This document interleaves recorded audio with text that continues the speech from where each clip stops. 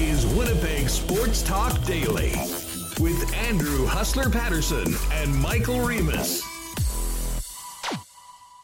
Well, happy St. Patrick's Day, everybody, and welcome to another edition of Winnipeg Sports Talk Daily. Lots going on today. March Madness underway, but the madness around the National Hockey League has already started with a couple of significant deals last night and quite a bit of intrigue as we get closer to Monday's NHL trade deadline. Of course, the Jets were back on the ice today, and Andrew Kopp and Paul Stastny both spoke after practice. Of course, the most likely individuals that could potentially be on the trade block because of their contract status. Maybe we'll try and squeeze in some Andrew Kopp a little bit later on. I can tell you that we'll discuss the latest on the entire National Hockey League trade market, what's happened so far, what we expect to happen with our pal Dave McCarthy of NHL.com and Sirius XM's Sunday Brunch. He will join us in about 20 minutes. And then closer to 2 p.m., our guy Brandon Rewucki is going to jump on, the host of Skates and Plates podcast. We'll discuss the win over the Vegas Golden Knights, tomorrow's game against the Boston Bruins, and of course the Winnipeg Jets situation as it pertains to the deadline as well, in particular the Kopp and Stastny situations. We will also be paying very close attention to the waiver wire. Been a little while since we've had waiver wire excitement around here. We just saw Matthew Perreault hit the wire yesterday. We did a poll on the show, and 85% of you, ironically, said bring Matthew Perreault back. Of course, Matthew Perreault wore number 85. So we'll see whether it all comes together and we get a return visit to the Peg for a very popular longtime Jet in Matthew Perreault. And that, I imagine, we'll probably find out over the course of the next half hour or so. Listen, a big shout out to the people that make this show happen each and every day. Our wonderful partners at Princess Auto, Coolbet Canada, F Apparel, Vita Health Fresh Market, Culligan Water, Manitoba Battery, Royal Sports, Not Auto Corp, Little Brown Jug, Boston Pizza, the Nick and Nicky DQ Group, and of course, Canadian Club. So lots of hockey to get to. Some big news in the National Football League and Major League Baseball as well, which we'll kick around, but we will focus in on the Winnipeg Jets to start things off, and we'll do it with Michael Remus. Remo, happy St. Paddy's Day. Did you, are you wearing a green top hat or anything like that for today's show? I guess I just realized I don't have any green on either. I thought about wearing green, but it actually would show up see-through if either of us wore green. So good point. We that technically actually would have been hilarious. I have a green, like teal green Mariners jersey, but again, like I'll be see-through, so I don't think it'll work at this time. So no, we're not wearing green. I could have done like a green background or something, but I don't know if you remember from the old days on Pembina. Yeah, but you know, I'm a Jet supporter. I have not bought any merch of any other NHL team since the Jets returned to the NHL, with the exception of one item. And frankly, considering what's going on right now, I probably wouldn't wear it anyways, but it is a green Washington Capitals shirt with, it's a jersey, if you will, an Ovi jersey with the O apostrophe Vetchkin, that I think I picked that up down on the shopping spree with NHL Vice Commissioner Bill Daley down in New York on one of those road trips a while ago. But yeah, the green Ovi shirt's not coming out today. It's a WST shirt, and I am interested to see how St. Paddy's Day goes. All I can think about right now, I was driving around this morning, and there's still, I mean, it's great to see the water on the streets right now, which means that the snow is melting. But, you know, what was it? Like last year, people were on patios. The 2012 St. Patrick's Day, that was the magical first year of the Jets returning. It was like 17, 18 degrees. Actually, I think it might have hit 20 degrees on St. Patrick's Day. I remember there was a bunch of us out in the patio all night at the ENC back then. So I don't know. We'll see how long it's going to take for all this to melt. The streets are a disaster right now. I mean, I hope the guys that fix potholes are ready to work a lot over the course of the next little bit.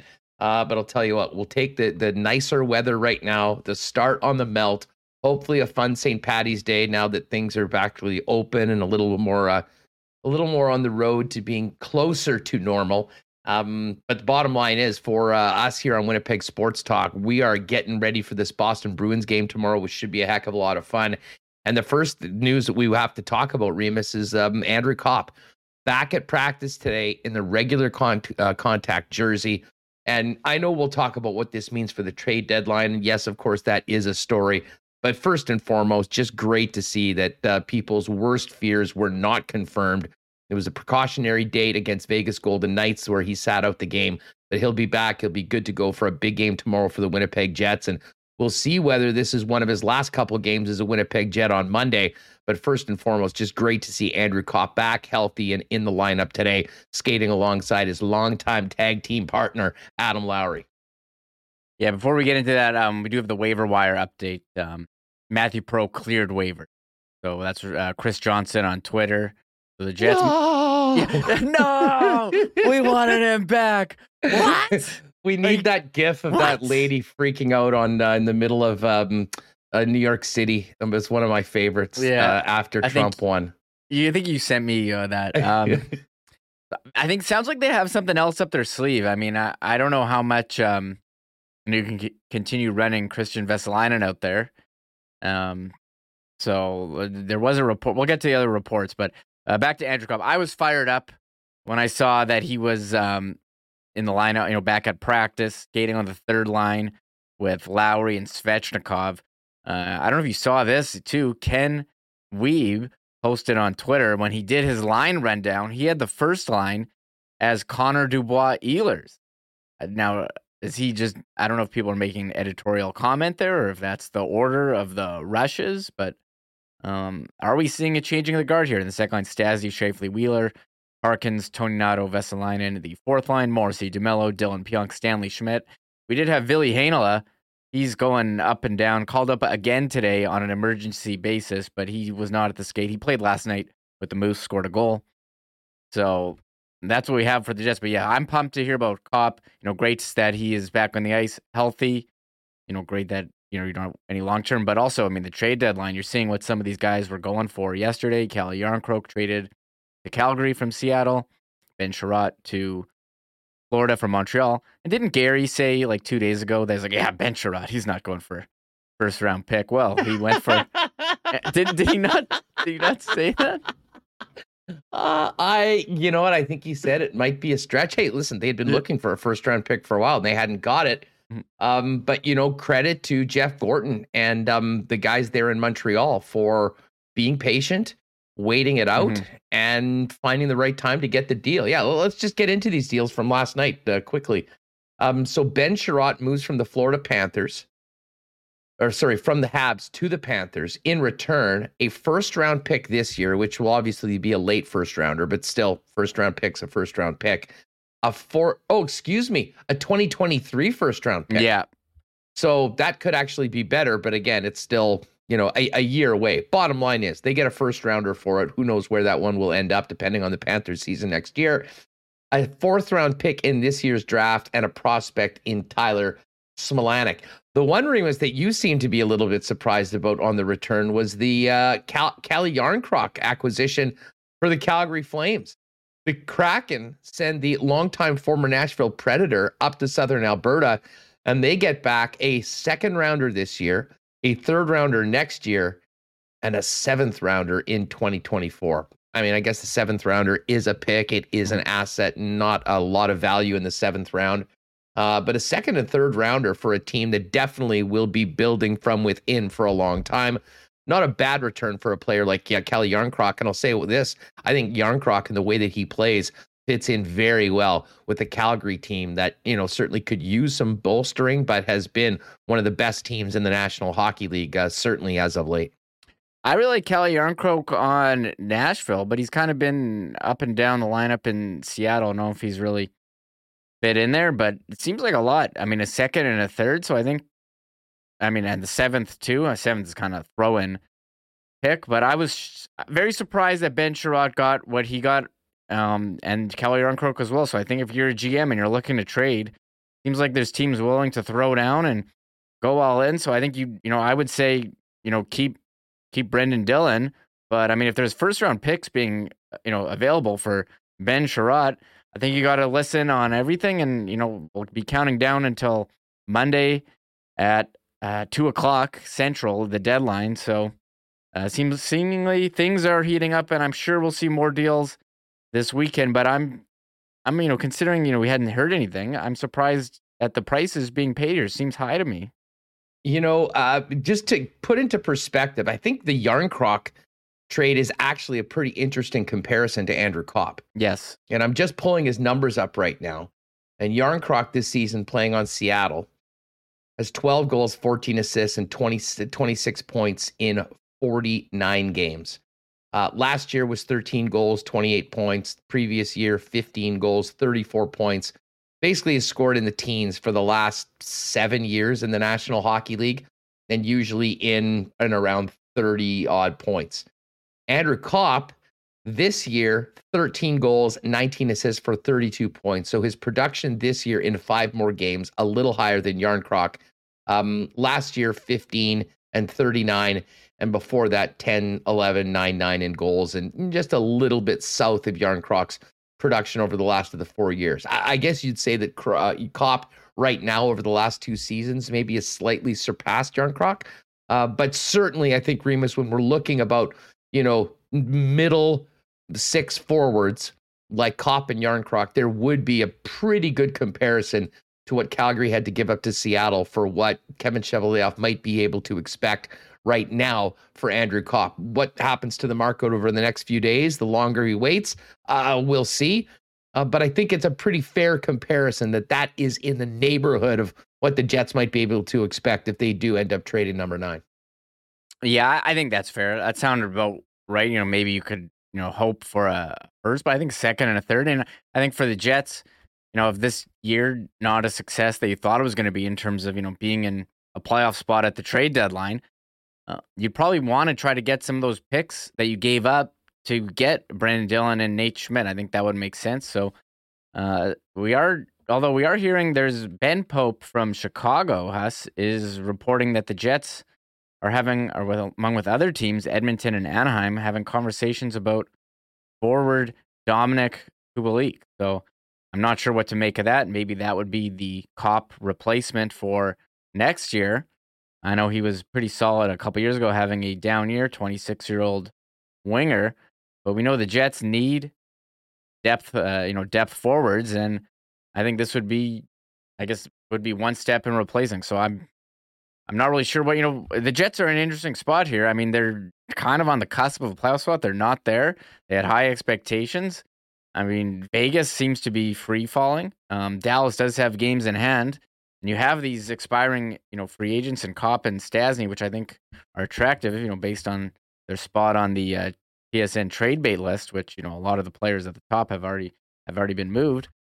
I mean, I don't know what you do if you're the Jets. I would not want to be in that spot, but I think looking towards next year and getting depth forward would be a move too. And the one thing about Cheveldayoff, I mean, we thought in the offseason, okay, they need defense. We went and got defense. Now they need depth forward. It seems like he's always been okay plugging the holes. It just didn't seem to work for whatever reason this year. Yeah, there's a lot that's gone into this year. I mean, Maurice leaving, up and down performances by a number of players so far. I mean, there's been some real good things that have happened this season. There's been some others that are somewhat concerning. And I mean, there's major questions, I think, about this team and the core going forward as to what you do if this team does miss the playoffs. But I guess a big question, I heard JT talking about this earlier today, the concept of, how can you go into the dressing room, to the players if you trade Andrew Kopp, and what's the message that sends to the team? And I guess I've heard this before, but I mean, to be honest with you, if you're the general manager of the team, I mean, you can't concern yourself with that. I mean, your job is to, give your team the best opportunity to win. And if you have determined that, this season is what it is, and you're thinking big picture and long term and looking to, maximize your assets, I mean, you have to do that. And listen, if the players, I mean, I can't think, I mean, I don't think Nikolai Ehlers or Pierre-Luc Dubois or Kyle Connor are going to stop playing because Andrew Kopp gets traded. They certainly shouldn't. I mean, the player's job is to play. The general manager's job is to go and do his moves in the best interest of the hockey club. And the coach, the interim coach in this situation, his job is to be in the middle of it and manage it as best as he can. Try and win the hockey games that you go out there. But again, people have different jobs. And listen, Blake Wheeler's told us over and over again that they haven't even thought about the trade deadline. He doesn't even know when it is. So if that's the case, then they're just focused on winning. You know what? Go out and win some games, win on Friday, take care of your own business. And you're able to win a game without Andrew Kopp on Tuesday. If that's the case, they have to do it. But like if you're worried about players, not showing up or, not giving it their all because of a guy getting traded, you probably have bigger problems about your team to begin with. And if the players want to know why this is happening, look no further than the previous 60 games of the season and the situation that they're in. The reason why this general manager even has to make these tough decisions right now. The idea at the start of the season was maybe being aggressive at this point, adding to the roster and giving them a better chance to win the Stanley Cup. Things have changed so far, but I don't think Kevin Cheveldayoff can possibly be concerned about hurt feelings in his dressing room when it comes to doing what is best for the Winnipeg Jets at the trade deadline and going into next season. Yeah, I mean, as much as I just said they're in a tough situation, I do agree that if you're not in a playoff spot and you have expiring contracts coming up, you need to get something for them. I know you probably had high expectations. Maybe you think that you can get back in, but I think to lose Kopp and Stastny for nothing while you're trying to get into that eighth spot, I think that would be a fail. Well, here's the thing, though. Yeah. I do think, though, and I sort of brought this up yesterday with Murat, and I don't know what your thought is on this, Remus, but at what point does it make sense to trade Andrew Kopp, especially if, you're thinking about the next 2 seasons, like really the window for the Winnipeg Jets with the majority of this group. Now, again, part of that group could change. We've talked about that plenty this year, but in particular, Connor Hellebuck, Nikolai Ehlers, Kyle Connor, and the Wheeler and Scheifele contracts as well, assuming that they're in and around here. I mean, a second round and a third round pick. I mean, I don't know if that does anything for you over the course of the next couple seasons. That being said, and I think Murat did a good way of pointing this out yesterday on the program, that those are assets, though. And, we saw what the Jets did with second round picks and third round picks last year in the offseason in the acquisitions of Brendan Dillon and Nate Schmidt. So there certainly is something to be said for that. But, with where the Jets are right now, and I mean, I would not for a second endorse any sort of aggressive ad to try to sneak into the playoffs.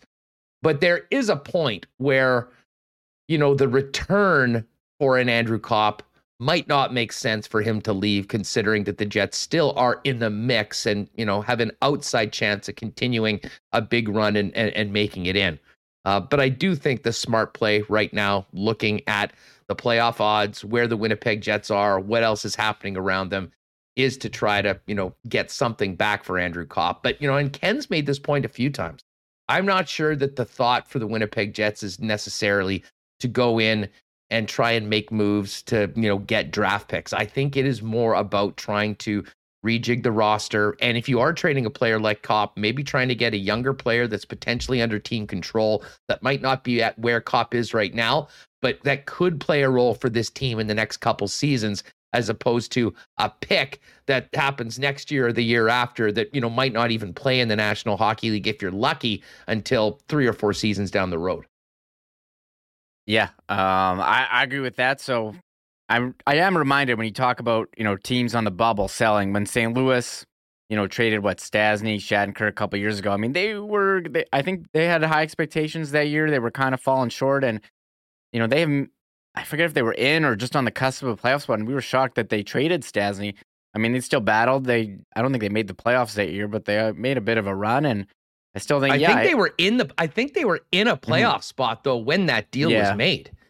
I mean, that deal for Stastny, I remember being at the station. We were all hanging around. It was a couple hours before my show, and we're watching, what's happening in and around the deadline. And that news came out. And we were like, Paul Stastny?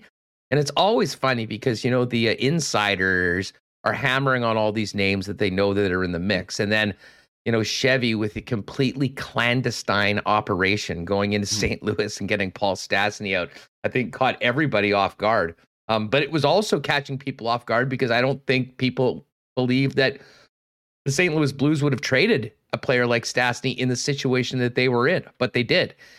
And I guess we could talk to someone in St. Louis about what happened there with that season. Bottom line is they won the Cup the next year, so it certainly didn't put the franchise back a long ways, and it certainly wasn't something that that their group wasn't able to overcome in the long run. So It'd be very interesting to see how this plays out going forward. As I said, Remo, if you want, maybe while we're talking to Brandon, see if you can get some of the Andrew Kopp stuff. It sounds like it was pretty good today. We can have that for our listeners a little bit later on the program. Dave McCarthy is going to join us from NHL.com, and I'm looking forward to having Dave on to get his perspective on what is happening in and around the league. Interesting times for the Leafs and Oilers when it comes to the goaltending market right now, as well as talking about, his thoughts on what we've got coming out of yesterday's evening moves in the National Hockey League, a little bit of a preemptive action by a couple of National Hockey League GMs. Before we do that, a big thank you to the people that put this show on and make it happen every day, including F Apparel, the great locally owned company that is the leader in custom suits for men, and really a full line of custom clothing, including dress shirts, chinos, golf pants, untucked dress shirts, shoes, ties, accessories, and more. Every guy needs at least one suit that fits and looks great. We got weddings coming up, grads coming up, and just more of what you might remember pre-pandemic. And F's custom-made suits start at just $400. They're the top choice in Winnipeg for wedding and grad suits. Great deals for your wedding party or for your high school graduate. Pop down and see him at 190 Smith Street, or get at him online and make an appointment at F Apparel. That's EPHapparel.com. Of course, Vita Health. Our friends at Vita Health Fresh Market continue to provide the greatest prices on Winnipeg's best selection of natural and organic supplements, beauty products, and groceries. Many unique groceries that you'll only find at Vita Health Fresh Market. They've also got amazing, delicious lunch options at the Grab and Go Deli featuring Vita Health Fresh Market, salads, soups, sandwiches, and more. And if you can't make it into the store, visit their brand new fully shoppable website at myvita.ca to buy online and schedule a delivery with Instacart. You can also join the exclusive Vita VIP list by texting Vita VIP to 1-877-630-1970 to receive special offers all year long and be entered to win a $100 Vita Health gift card. 7 Winnipeg locations, including the newest store in Linden Ridge, online at myvita.ca. And of course, the folks over at Culligan Water, another great family-owned Winnipeg business, have been the go-to people for water services for 65 years and accounting. If you need water, get it from the best. The folks at Culligan, they've got it all: water softeners, filters, bottled water coolers, whole home systems, drinking water systems, and citywide water delivery services, as well as commercial and industrial water products and solutions for your business. 1200 Sargent Avenue, 204-694-5180 is the number, and you can get at them online at drinkculligan.com. All right, let's get to it. Some hockey talk. We'll focus in on the Jets a little bit later on with Brandon Rewucki when B joins us. But right now, it is the return of our great friend, Dave McCarthy of NHL.com and SiriusXM NHL Radio. And Dave joining us outdoors today. Looks beautiful there in Southern Ontario. Snow's melting. How are you, my friend? Hey, Dave, you know what? We're having a real lag and a real delay on this. As much as we love looking at you and your beautiful, humble abode in the backyard, hang up. Remus is going to call you. We'll get you on the phone, and this will be a little bit more like when I join you on the Sunday brunch talking Jets and NHL. So we'll do it by the phone. All right, I think Dave's back, and we're back inside right now with the live cook. You're sounding good, looking good. Thanks for doing this. No worries. Sorry about that, Huss. I don't know why that always seems to cause me a problem. No worries, but listen. Probably because my phone's a potato. So. Yeah, well, that could be. That could be. All right, Dave. So, we talked a little bit about the Sherratt deal was interesting. I mean, getting a first rounder and a fourth rounder in a prospect, I thought they might be, kind of, wishful thinking that they were going to get a first round pick for Ben Sherratt. I'll tell you what, for guys like, Iran Francis in Seattle with Mark Giordano, certainly Pat Verbeek and Hampus Lindholm. That is, I would say, good news if you've got a defenseman on the market, considering the price that was paid for the Panthers to get Sherratt down to South FLA. Yeah, I think if you've got a pending unrestricted free agent defenseman now, and you see the price that Ben Sherratt was able to garner for the Montreal Canadiens, I think that's really good news, because it's going to drive your price up. That's where I set my price. if I had an asset similar to Ben Sherrod right now. Like, I don't know if Mark Giordano will get quite that much, but I would certainly start at least a first-round pick.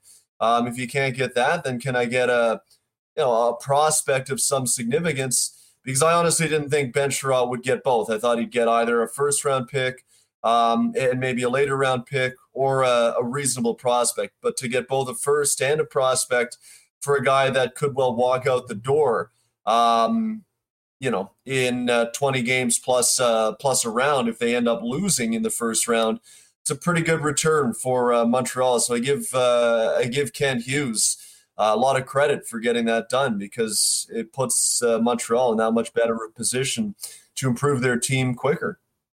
Yeah, I'm interested to see what that means for the rest of the defense market. I mean, the undepending UFA defenseman, like a Mark Giordano, who's got a ton of experience. I mean, and can still play at a very high level. What that means, and it's one thing that I think we can definitely take from the Yarncroc deal, is that Seattle is very much open for business. I mean, it has been. I mean, I realize they're an expansion team, but I think with that bar that was set by the Vegas Golden Knights, the performance by them, both in the expansion draft and on the ice this year, has been less than a lot of people expected and thought was possible, fairly or unfairly.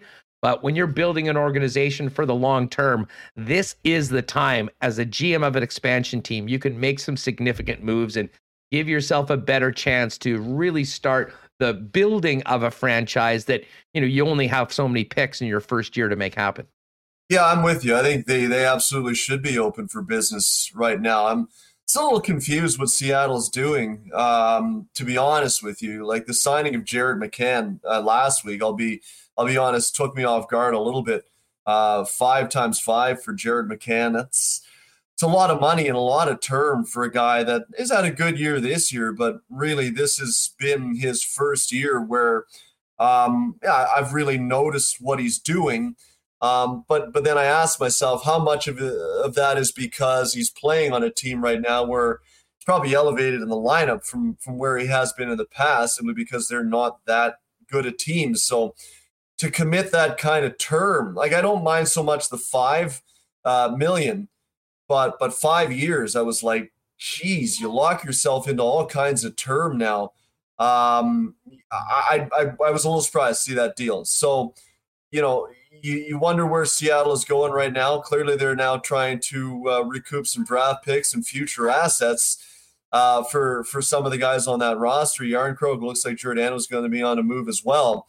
But I'm still really not clear on what the plan is. I mean, in hindsight, I thought the expansion draft that they underwent in July, I don't know if that's necessarily how I would have handled it either, because they left some good players that were available untouched. Might have made them a better team in the short term, and might have made them put them in a position where they had more attractive assets to move at the deadline. So still a little confused with what they're doing right now in Seattle, but certainly anybody that they've got to sell off as a pending UFA, I think it would behoove them to try to move them for whatever they can get. Dave, I do a lot of radio with the guys in Edmonton and back and forth, and I sort of pay close attention to what's happening with the Oilers. And listen, they've got some of the greatest players on the planet, and they haven't had guys that have been very good at stopping pucks. Mikko Koskinen has had a great month. I think he's got a 925 or 926 in the last 12 games. They've started to win a lot. Yep. It has not been Mike Smith, though I believe Smith is going to go tonight against Buffalo. It'll be interesting to see how that goes. But it was always assumed that the number one fire in the league when it came to the net was Edmonton. Is that still the case, or is it in Toronto right now, despite Eric Källgren's heroics in his first start with the shutout last week? By the way, thanks to the Leafs, Jets really needed you guys to take out the Dallas Stars. Well, what do you make of the goaltending market right now and the situations in Edmonton and Toronto? Yeah, I don't see a lot of goalies available that would be significant improvements on what Edmonton or Toronto has at the moment. Like, for me, if you look at the Maple Leafs, it's either, to me, you hope that Jack Campbell or Peter Mrazek or Eric Källgren, who knows, is able to perform at a level that is going to be sufficient enough to be in games. Like, I don't think the Leafs need Vezina Trophy caliber netminder. They just need a guy that can make the stops that he's supposed to make. They haven't really had that for the better part of the last couple of months. So there's that. Or go out and see if you can get Marc-Andre Fleury. If you can't do that, James Reimer, Semyon Varlamov, I've heard his name brought up, but he's still got another year left at $5 million. Anton Forsberg. Like, are these guys really guaranteed improvements from what Toronto has right now? I don't think they are. So to me, that doesn't make a lot of sense. Same with Edmonton right now. I kind of put them in the same position. Koskinen has been good over the last month. He's given them goaltending that they've needed. He's not going to be the best goaltender in the NHL. He's not, chances are, going to be the best goaltender in any particular series that they go into. Like, if they end up playing the Los Angeles Kings in the first round, I'd still bet on Jonathan Quick. I'd still take him before I'd take Mikko Koskinen. If somehow at any point they end up playing the Winnipeg Jets, if the Jets are able to squeeze in, I think Connor Hellebuck is a guy that I'd bet on before Mikko Koskinen. So is there a guy out there that they can get to be guaranteed improvement? I'm not so sure that there is. So I think really it's status quo in both those markets. And I think if we want to talk about Toronto for a second, the attention they need to pay is on the blue line. They need a top four defenseman. If they don't get a guy like that, I just don't think they're going to have a chance, because I don't think they've got enough National League caliber top four defensemen on that blue line. That's where I'd focus my attention if I were Kyle Dubas. Not so much in goal at this point, because I just don't see how you can go out and guarantee yourself to improve on what you already have right now. As far as Dubas goes, well, how much pressure is on Dubas right now? Both for Monday, but also come playoff time. I mean, is his job in jeopardy if they have another flame out in the first round? I'll put it this way. He's certainly feeling more pressure than I think he ever has in this marketplace, because the appetite for continuing to lose in the first round is at a minimum right now. And if they go yet again with another loss in the first round, and they're probably going to end up facing a really good team in the first round, probably Tampa Bay or Florida. If they slip, if Boston catches them, they could end up facing a team like Carolina. So they're not going to get a gimme series like they had. They're going to be underdogs. They will be underdogs. I'm telling you right now, when we see the odds at Coolbet, when things get going for the first round, Toronto's going to be an underdog. Right. So you're not going to get a gimme series like they got with Montreal last year and still found a way to lose that. So that being said, if they lose again in the first round, like this is becoming a tough sell, right? Like, how can you? So it's either one of two things in Toronto. Either there's full scale management change, or you have to dramatically alter the look of your group. Like, tell me this, Hustler. You've been around a long, long time. You know how it goes in these marketplaces. The Leafs lose in the first round. Explain to me, what is the sell job that the Leafs can deliver that would turn the Toronto marketplace into an accepting marketplace if, one, Kyle Dubas returns, and two, Austin Matthews, John Tavares, William Nylander, Mitch Marner are all on the team next year? Like, how do you come back with that again and say, no, it'll work this time for sure, we promise? Like, it hasn't worked for 6 years. Well, the funny thing is that for so long, and you can be the judge of whether this is part of the issues with the Leafs, is that they've known that it doesn't really matter. The building's going to be full. The TV ratings are going to be great. They're going to be making a ton of money. So, like, listen, MLSC is not going broke if all of a sudden they bring those guys to come back. But I will say this from a hockey perspective. Right? Well, absolutely. Listen, Brendan Shanahan and Dubas might absolutely believe that, they have that group. But you're right. Selling it to fans is difficult. But unlike a lot of other markets, what happens if? Well, what happens if they go do it again and people get frustrated and there's lots of people calling in on talk shows, but nothing really changes. What will be interesting, and I mean, I think Brendan Shanahan is, the guy that really at the top is running all the shots. It's about does he feel that everything, like he's so intrinsically linked with Kyle Dubas. Like, I don't think Dubas has just been going lone wolf and making all these deals. They've been together. The pressure on both of those guys to get things done and make something happen and make it look like there is progress happening. Because listen, it's a fun team to watch. There's a lot of great individual players. But if you're making tee times again 10 or 11 days into the Stanley Cup playoffs, I do agree with you. That's not really going to be very well received by these fans that haven't seen anything positive for nearly 20 years.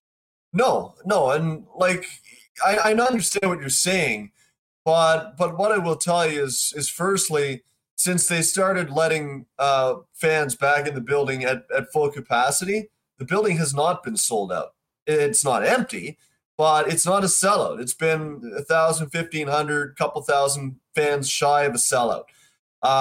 Is that because of apathy setting in? Is that because people still aren't comfortable going to games? Is that because of the checks that you got to go through to get into the building? Could be a multitude of different things, but the building is not full.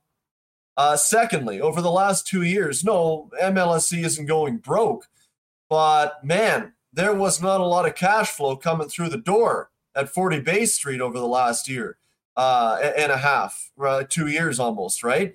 So they're not going broke, but they'd like to try to make some of that money up. And the best way you can do that is start to bring in revenue that is unbudgeted for. In other words, playoff revenue, right? Because you don't factor that into your budget at the beginning of the year. That's gravy on top. Any round that you go, it's all unbudgeted for revenue. So that is a significant factor. And then three, just the other point is, like, if you're not going to win a cup and you continue to lose in the first round, you're what are you even doing here, right? Like, you're not happy with that. And I think the market now is at a point where the patience is at a minimum. The patience is really worn thin. And generally speaking, changes come once the marketplace reaches the end of its tether in terms of patience.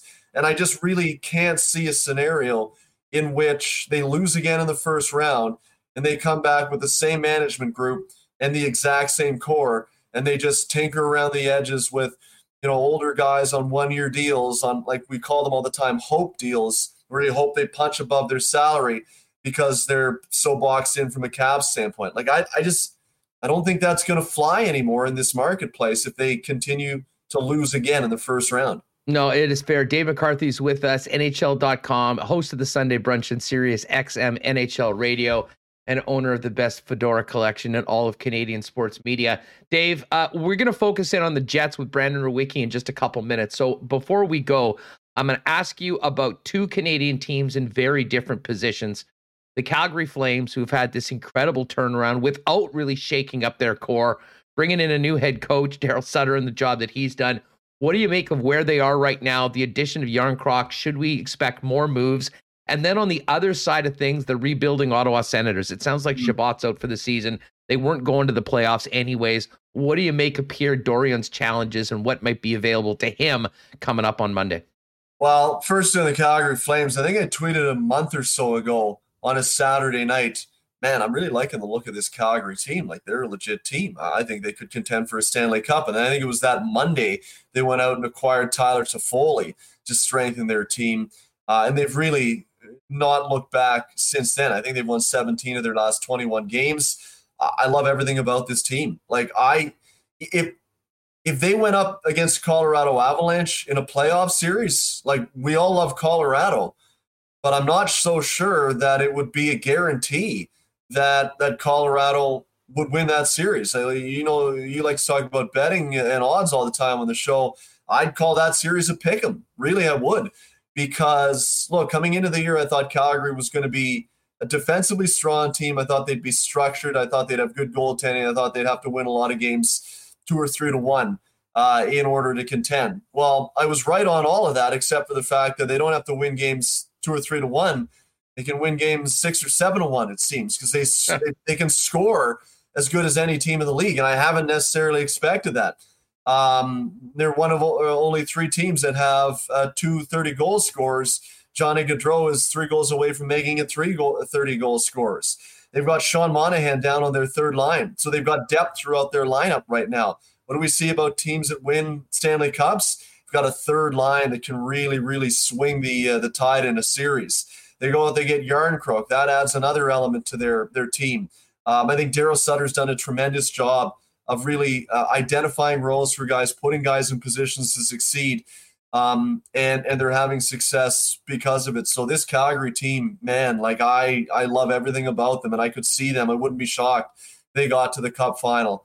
For Ottawa, I'm abundantly concerned. I really am. I thought last year they would take a step forward. That never happened. I thought, okay, they looked good at the end of last year, second half of last year. They were a really strong team, but I guess it goes back to the old baseball axiom: never judge anything that you see in September, so to speak, or I guess in this case, never judge anything that you see when it doesn't matter at the end of the season when you're already out of it. And they have not looked good again this year.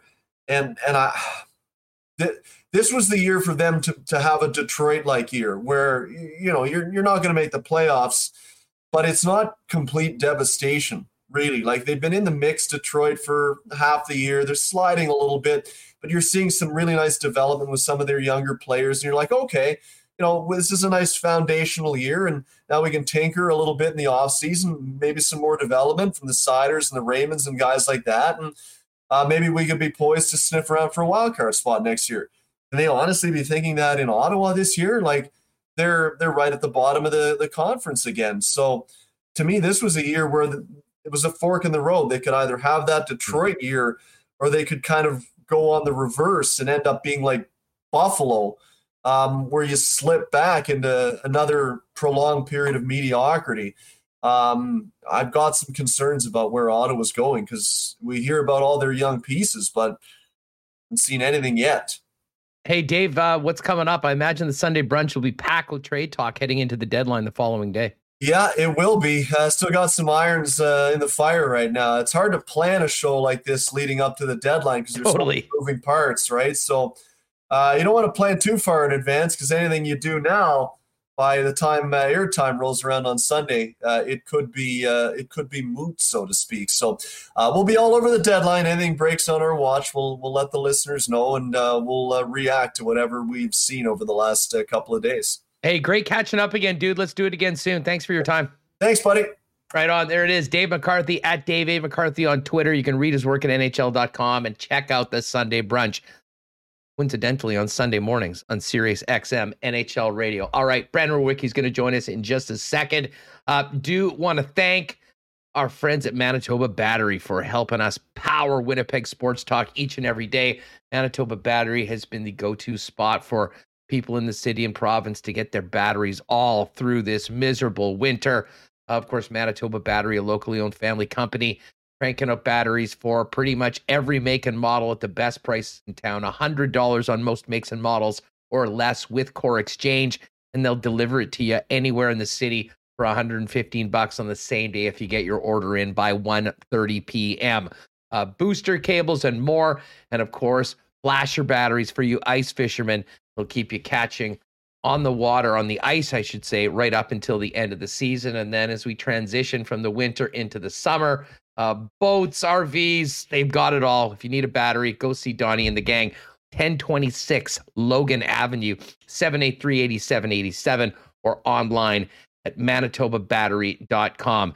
This is always a fun day. It is St. Patrick's Day. People want to rock the green. I would suggest, if you're looking for something green last minute, pop by Royal Sports. You can grab a green St. Patty's version of a number of teams' jerseys, or dare I say rider gear, but you wouldn't want to wear that for the other 364 days, so maybe don't go that way. Bottom line is, whether it's green or anything else, if it is a licensed piece of merchandise from your favorite team, Royal Sports has it.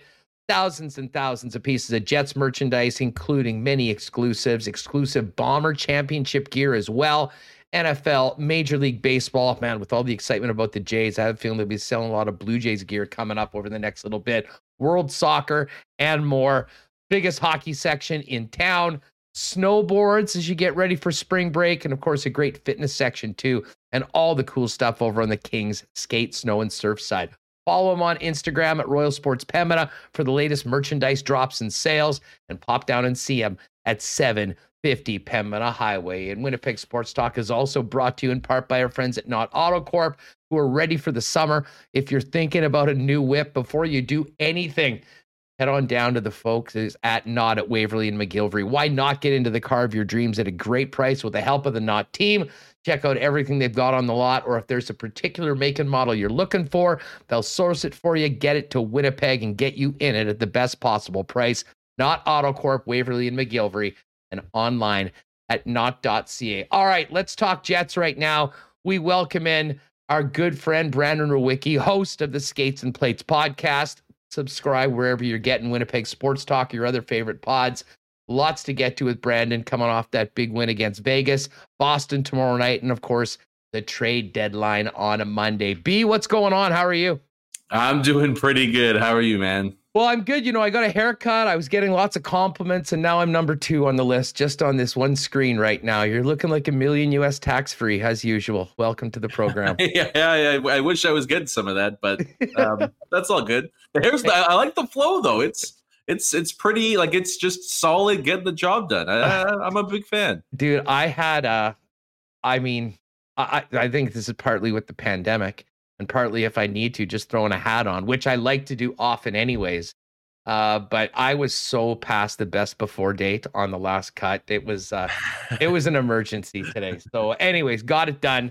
And we're ready for what's going to be a real interesting few days for the Winnipeg Jets. First off, did you think the Jets might jump back in on Matthew Perreault on the waiver wire? We ran a poll yesterday on the program when we found out he was on the wire. And funny enough, 85% of viewers wanted 85 back with the Winnipeg Jets. But Perreault cleared today. Did that at all surprise you, considering where the Jets are with forwards and the potential of potentially seeing Copper Stastny move? Yeah, I would have taken the leap on that. I mean, what is he making? Like $800K, something like 950 that? is his number for this year. So, I mean, basically the same as any call-up that you would bring up from the Manitoba Moose. I wouldn't. I think it would be an upgrade on the fourth line at the very least. So I would have taken the plunge, but I understand, especially with the deadline coming up, maybe teams want to make sure they're not stocked with too many pro-level contracts and things like that. So not overly surprised, but I wouldn't have minded bringing Matty P back. The flow game of the Jets would have been brought back up with him in. But I understand why the Jets didn't do that. Speaking of flow, I've just noticed Remus has been adding these emotes for our channel members over the course of the last little bit, and I do believe there is now a Brandon's hair emote. Oh, God. Phyllis just dropped that, and she said, "Ooh, love the Rewucki hair emoji." Absolutely, you can. Oh yeah, Remus has got it on. So yeah, feel free to drop the Brandon's hair emotes in there. Very, very popular here on the program. So no Matthew Perreault. The great news today coming out of practice is that Andrew Copp is back on the ice. And I mean, we'll talk about what this means for Kevin Cheveldayoff. But first and foremost, that was a nervous moments, I think, for Copp, his agent, everyone connected to Andrew Copp, as well as his teammates, when he got absolutely railroaded by Oscar Sundqvist. And I talked with Murat, who's had some concussions. He said it's close to home. I mean, when you saw him throw his helmet going down the hallway, he thought maybe this was sort of the realization of, oh no, here we go again. But first and foremost, just great to see him back in the lineup. And, even if it's only for a couple more games, they're going to be able to use him tomorrow in another big one against the Boston Bruins. Yeah, I kind of speculated that he was throwing the helmet down.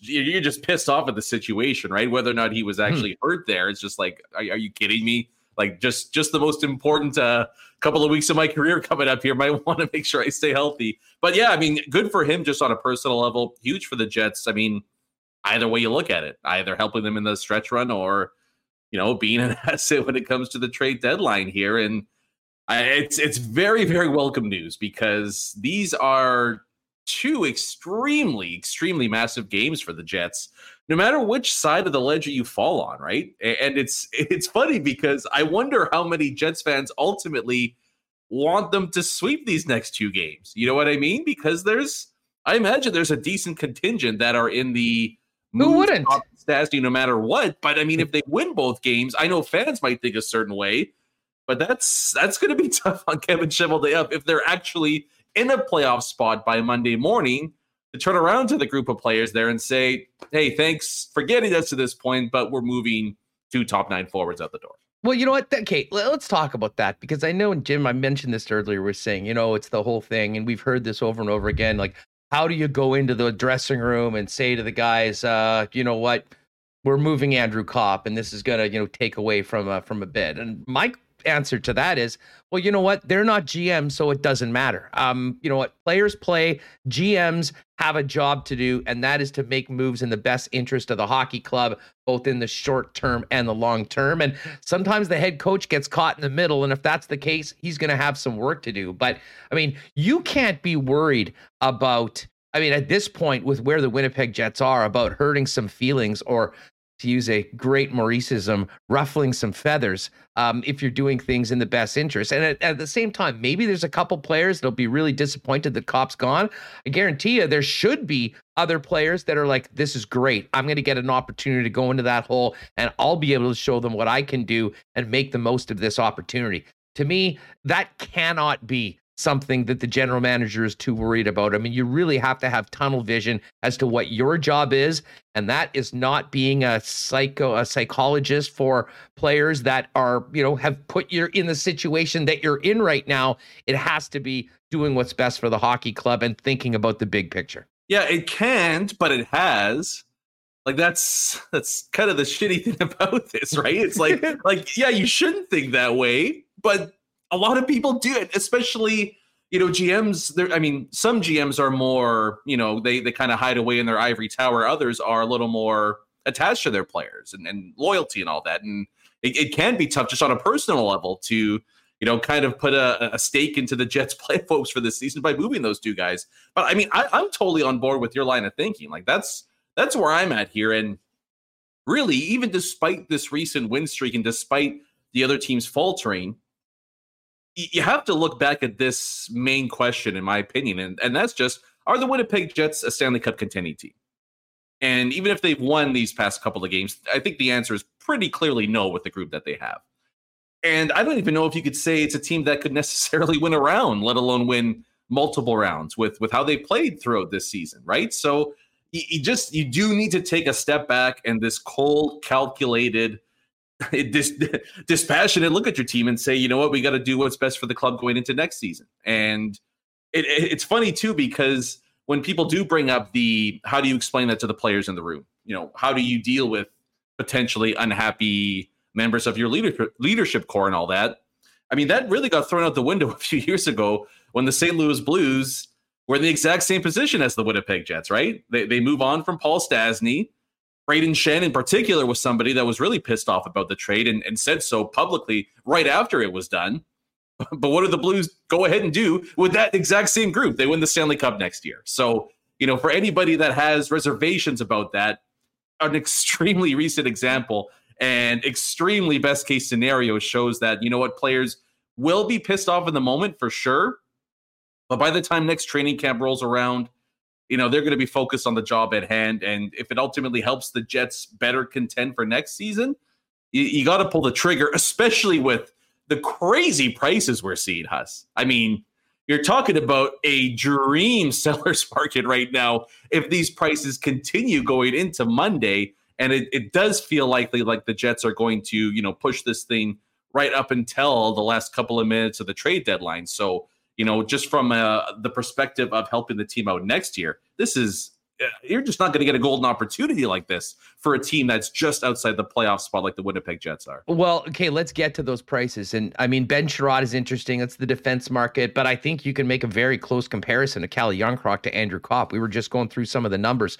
Kopp's got 4 or 5 more points than him this year in about 5 more games played. If you look at the last 5 years, Yarncroc's been a little more productive, but that kind of goes back to the first 4 years, not as much the last couple. What is it? What's a return that makes sense for the Winnipeg Jets to trade Andrew Copp? And I do want to say one disclaimer, because while I've said Kevin Cheveldayoff has a job to do and he has to not worry about ruffling feathers or any of that, he's got to do what he's paid to do. But I will say I do have time for the argument that at a certain point, you're not just trading him for whatever is available. I mean, I do think that if the asking price isn't met, you can certainly look yourself in the mirror and not trade a player like that, considering you're this situation that you're in. So what did you think about the return of Calle Jarnkrok? Is that something, would that return be enough for you to trade Andrew Copp right now? And where is that tipping point? Yeah, I mean, I think Kopp's a more valuable player than Jarnkrok. I mean, I don't think Jarnkrok plays down the middle as well.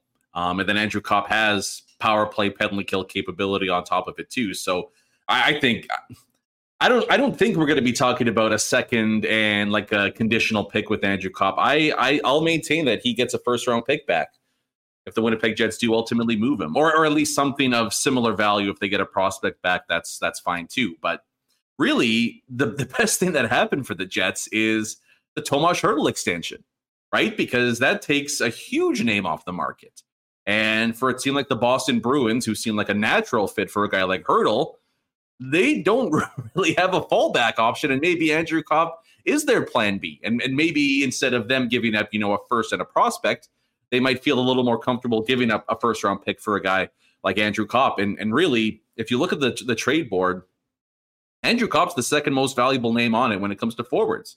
You have Claude Giroux, and I mean, I guess depends what happens with JT Miller, but as far as rental forwards, Andrew Kopp's number 2. You could make the case that Paul Stastny's number 3, right? Like, so I think, in my opinion, I look at the Jarnkrok deal as maybe more of a comparable to what Paul Stastny could bring back, because I mean, their point totals are pretty similar. Then you have the veteran intangibles that teams love at this time of year that Stastny brings as well. Stastny could get you a similar return as Jarnkrok.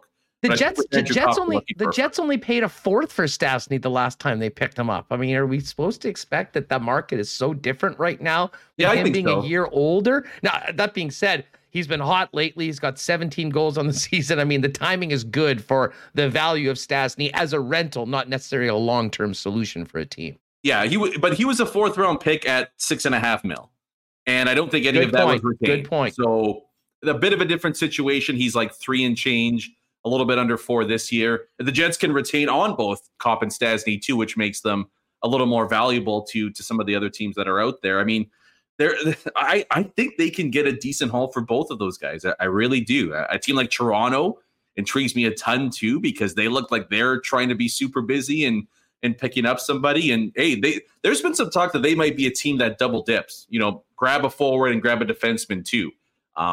And you mentioned the Ben Sherrod return, which, hey, even if you're a Ben Sherrod fan, that's a crazy return.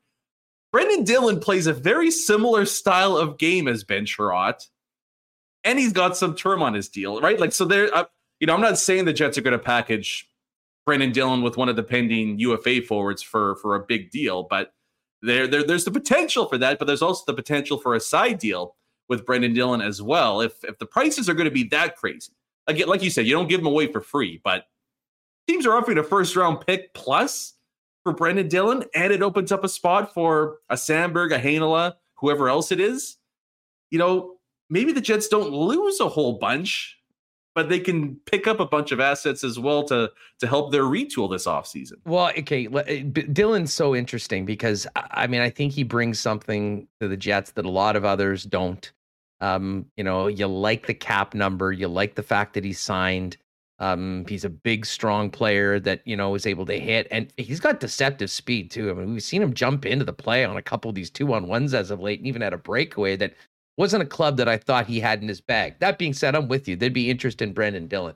But from Cheveldayoff's perspective, if you were ranking the defensemen, say you come to the determination, okay, I have to move one of these 5 guys that are on the books right now to both open up a spot for one of these younger guys to be able to maybe shift some of the cap expenditures to the forwards. Of those 5 defensemen, Brandon, if it's up to you, who would you prefer to move based both on production, but also we can't ignore how much money they're taking up of the cap? Yeah, I think we're probably both in agreement. It would be Nate Schmidt. Problem is, how do you do that? I don't know. I mean, especially in season, I don't know how you pull that off. Maybe in the off season, but realistically, the Jets are probably going to have to tag on an asset just to get rid of the cap hit for Nate Schmidt, even though he still brings some value to the team. But I mean, he's got a bigger cap hit than Brendan Dillon. I don't want to say his skills are replaceable, but Morrissey and Pionk and maybe Heinola, like you don't necessarily have a major need for defensemen that can move the puck up the ice, as opposed to, like you mentioned, Brendan Dillon brings a nasty element that Logan Stanley gives at times, that is doing more as of late, but you're definitely lacking with that, with the state of the Jets decor as it is right now. So Nate Schmidt for sure number one for me. I just don't think it's reasonable whatsoever. Brendan Dillon, I have no problem if Brendan Dillon is a Winnipeg Jet moving forward, but it's just that if you want to improve your decor, if you want to shave off some cap space, that's probably the guy that A, would help you do that, but B, also give you a couple of assets and some pretty valuable ones as well. The one name that's kind of intriguing to me, just because I've noticed him a little bit more over the last couple of weeks, but a guy that I might have thought about moving earlier in the season is almost untouchable right now, and that's Dylan DeMello. He's been freaking outstanding. I mean, he does everything, and he does it so quietly. Like, there's no booming hits. He's not rushing the puck up the ice or anything like that. But in that game against Vegas specifically, I mean, in the neutral zone, he stepped up a half a dozen times in the first 2 periods, and Vegas couldn't even, get into the Winnipeg zone, and the Jets just brought the puck right back up and were able to sustain their own pressure that way. He's been outstanding, and at $3 million. Yeah, I don't think I'm looking to move on from Dylan DeMello anytime soon, even if he is, lacking in the physicality department. Let's assume that Josh Morrissey's an untouchable. People will have their own opinions on that, but I think certainly within the thoughts of the organization, he's not going anywhere. He's committed here. He's had a really good season. Pionk is interesting, and I know Mitch in the chat has said, hey, Pionk's a guy that you could trade. If he's got some term, would be of interest to other clubs. My worry, I guess, and you always have to worry about this, is just selling low on a player that, had 2 really, really strong seasons. And, and this year, really, since that Toronto game, being hurt, the suspension and all that, everything that came out of that Toronto game has not, just hasn't seemed himself at times. Does it make sense to potentially consider Pionk, even in the offseason right now, considering that maybe his value isn't what it would have been, say, at the end of last season? Yeah, I don't know. I don't think so. I'm a pretty big Pionk fan. I like the way he plays, and he's kind of nasty too. Like he's got an edginess to his game. It seems like whenever they play Edmonton, he plays his best, and that brings out some of that. But I mean, again, I'm Connor McDavid. We all know that. Yeah, rent free. Neil Pionk. He's got a penthouse at the JW Marriott in Edmonton. Yeah. I like Neil Pionk. I don't know if I'd be looking to move on from him, but again. And this has always been my thing when it comes to the Jets decor is, trying to find the white whale that is a number 1 defenseman. And if it costs you Neil Pionk moving the other way, then I'm okay with it. I'm kind of just on the boat of whatever it takes to get that guy, find a way to do it. And if it means that you have to ship out some valuable pieces and some players that everybody loves in the meantime, that's just the price that needs to be paid. But I would still stick towards Nate Schmidt and Brendan Dillon as some of the pieces I'd be looking to move out the other way. Plus, Neil Pionk's a right-handed defenseman. Difficult to, they're just a scarce commodity around the NHL. So I think I'd be okay with Morrissey and Pionk.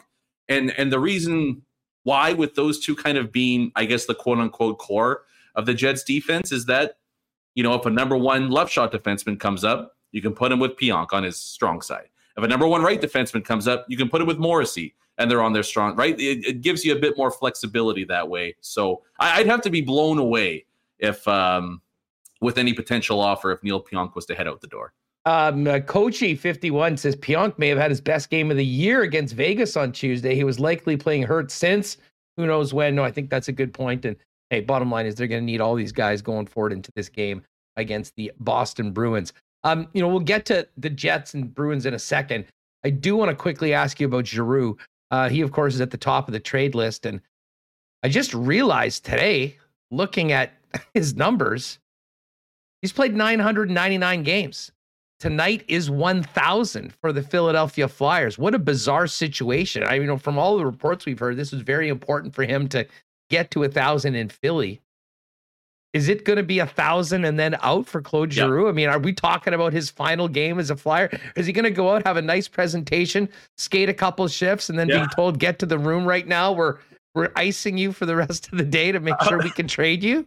I was going to say it's the Phil Kessel Iron Mets, right? Like, just give a wave and out you go and over to Florida and Colorado. Right? Yeah.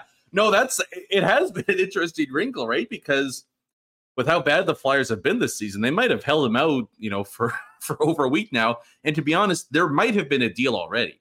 But when you're talking about a franchise legend, like really, you have Bobby Clark, and then it's probably Claude Giroux in terms of like Flyers legends, in terms of their forwards. So he has a really, really special spot. And when a franchise icon wants to play 1,000 games with your team, you go and find a way to do it, even if he's going to be moved relatively quickly here.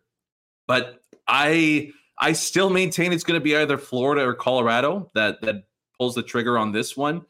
Florida's interesting because, they're out of first-round picks for a few years now.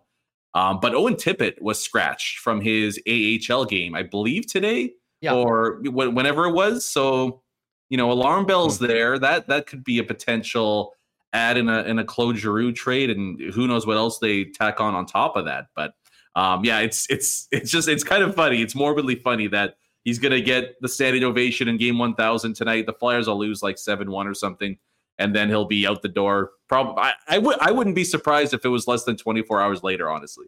Hey, a couple other guys on that trade list, and Giroux's at the top. You got Hampus Lindholm at number 2. Makes a lot of sense. He'd be a huge ad for a team like the Leafs or somebody that's looking for a legit top 4 defenseman. And Jacob Chychrun's sort of in a class of his own because he's on a deal that pays him 4.6. There's 3 more years on the deal. A young defenseman. The haul for him would be significantly more than any of these players that have expiring contracts. But I've moved down to that middle. Why is Brandon Hagel continually being talked? The guy has scored 21 goals. He has 2 more years at $1.5 million. If I'm Chicago and I see a guy that's that productive, I'm not dangling him around to the rest of the league. Any insight as to why we're talking about Brandon Hagel as being this guy that's on the block right now at all?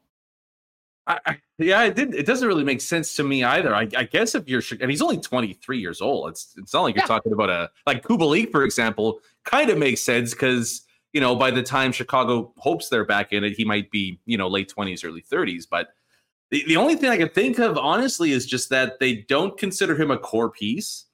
And if he could fetch a first round pick right now, hey, why not cash in while the value's high? But yeah, I'm kind of with you on that one. For a team that wants to get younger and better, you generally hold on to your younger, better pieces. So I don't get it. I'm not sold Chicago's going to move on from him. I think they're just kind of dangling his name out there, hoping somebody bites with a big offer. But the Kubalik one's interesting because the Jets are apparently in on this one. I don't mind him. I think he's an RFA. He does. He has no term left in his contract, but he does have RFA rights. So if he was acquired by a team like the Winnipeg Jets, they would have the opportunity to do a deal with him or get compensation. Yeah, it's just, do you think he's the guy that scored 30 in 70 games his rookie season, or the guy since then that's a solid player, but probably a 20-goal, maybe 40-point guy? But having said that sounds Mason Appleton-esque, doesn't it? And a player they've been trying to find to fit in on the third line for the Winnipeg Jets all season long. And you know what? They haven't. Vesalainen hasn't been the guy. They've had a couple other auditions that haven't necessarily worked out in the Armia, Appleton, and Tanev realms. So it makes sense. I'd be intrigued. It's just you can't make that deal thinking he's going to shoot 19% and score 30 goals for you, right? Like he's not that player. He's the guy that's shooting 10% over the past 2 seasons. But 2020 is still a pretty valuable guy in terms of your middle six. Well, hell, I mean, if you told me that you were going to add a guy to the third line of the Winnipeg Jets that was going to score 20 goals, sign me up right now. Sure. Sight unseen. Let's make it happen right now, because that could really, really help this team that, hasn't had a lot of times outside of those top two lines. Yeah. And maybe you trade Stastny for whatever the return is, and you flip, if Stastny gets you a second and something else, if you flip the second round pick for Kubalik, you're not necessarily like whether you want to call it break even or whatever, you're bringing an asset in that's going to help you next year, but it's also going to help you this year. And maybe that makes things a little more palatable for management and coaches and players as well. Brandon Rewucki's with us, host of Skates and Plates. You can follow him on Twitter at Brandon_Rewucki. One other really interesting name is John Klingberg from the Dallas Stars. And here's the thing. I think Dallas is in the best position of all of these teams that are in the mix right now to, grab one of these playoff spots. Because, of course, the plain and simple is they've got some extra games to play. And even if you extrapolate them out that they're going to get 500 in those games, that's 3 points, which is massive. I mean, essentially puts them 4 points ahead of the Jets, and it could be even more. And again, there's far more teams than just the Jets that are in this mix. So I think that they do have aspirations to get to the playoffs. You know that playoff money will be important to owners. Miro Heiskanen's now on the shelf for an extended period of time with mono. Can the Dallas Stars afford to trade John Klingberg in the position that they're in right now, considering Heiskanen's out? Good question. I guess it depends what the return would be, right? It's just the Sherrod trade has kind of thrown me for a loop when it comes to defensemen. Because I know there was all the talk that he was highly coveted and things like that, but still, I don't know. I can see why a team like Dallas would want to push for a playoff spot, because quite frankly, the future is terrifying for them, because Sagan and Ben are maybe third line guys at this, right? They've fallen off a cliff. Meanwhile, I mean, Pavelski is, apparently the fountain of youth, but you have Pavelski, Hintz, and Robertson are the future there, but there's not really a whole lot to get super, super excited about. It's a really, really old team in Dallas. So I can see why they would want to keep what they have in-house right now and just make a push and see what happens. Maybe make Daryl Sutter eat some crow and get in more than 8 days against the Colorado Avalanche, something like that. But I'd be pretty surprised. I would be surprised if Klingberg is moved, but I do not anticipate him coming back to Dallas next season. And that is a guy that, while he has a lot of cachet with the name, I would steer clear in a big, big way in free agency, because that is a contract, a guy that's just about to turn 30. That is, it's got alarm bells all over the place. So I'm staying away from Klingberg deadline or free agency, whatever it is. Hampus Lindholm, though, I mean, if he does get moved by Pat Verbeek, considering what Ben Sherratt was able to get on the open market, I mean, if it's a first, a fourth, and a prospect for Ben Sherratt, what the heck's it going to take to get Hampus Lindholm? And I'm sure Kyle Dubas is wrestling with that right now in his office at the top of the tower, wherever he's working at.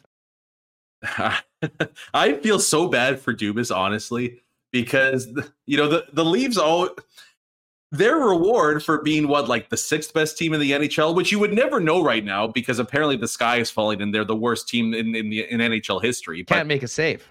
Yeah, they can't make a save. With the exception of Shalgren, who of course had a shutout. Maybe he's all the saves. The chosen one coming in. He'll get the start tonight against Carolina. The problem for Dubas, though, is that people say you need defense help. People say you need goaltending. People say you need bottom six. You need grit up front. They need a witch doctor. And you're not getting that at the Leafs are cursed. It doesn't matter what they do, because ultimately some other issue is going to pop up out of nowhere and it's going to bite them in the ass, and they're going to flame out in spectacular fashion, right? Because what was the talk 40 games into the season? Jack Campbell is a Vezina candidate. Now we got to give up a first-round pick to get a goalie because we can't buy a save. There's always something else that pops up with Toronto. So I don't envy Kyle Dubas's position. It's kind of a lose-lose. I honestly have no idea what they do. I don't know if making a big splash is the right move for the Maple Leafs, but they're in a total lose-lose. It seems like whatever happens just it's not going to matter for them. And then on top of it, what's their reward? A first round matchup against one of the Florida teams.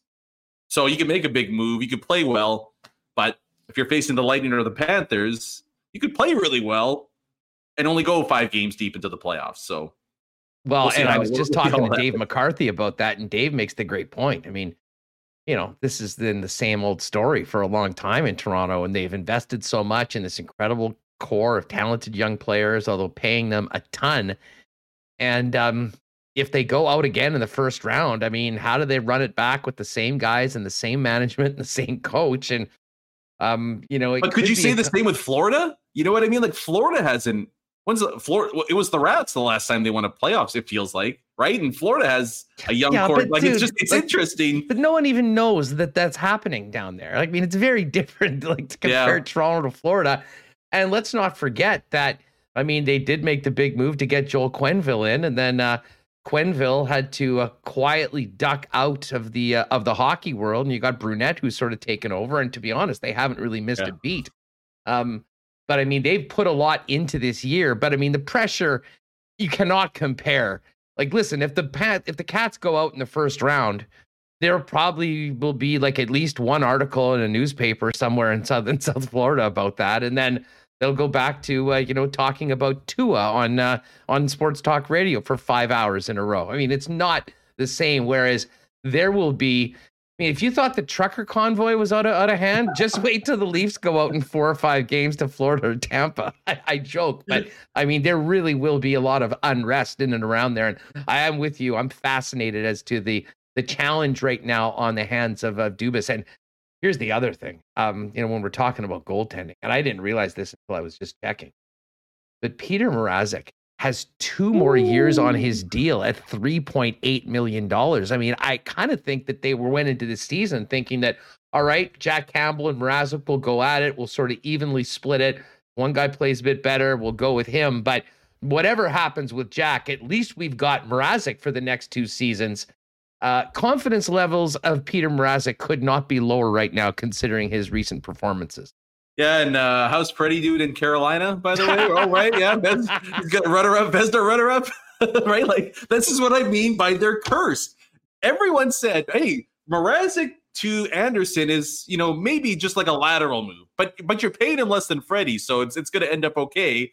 And now Mrazek can't stop a beach ball. Freddie Anderson has turned into, 2005 Cam Ward, and the Leafs are biting it once again. So it's funny, right? Like they're I know it's a little bit different, but it's kind of a similar situation to the Capitals for the first 8 Ovechkin years, however long it took, right? Now they won a couple series at the very least. They couldn't get past the second round was their mountain that they couldn't climb, but very similar in what's happening right now with the Maple Leafs, in that if you lost to Florida in the Eastern Conference Finals, nobody's making fun of you for that, right?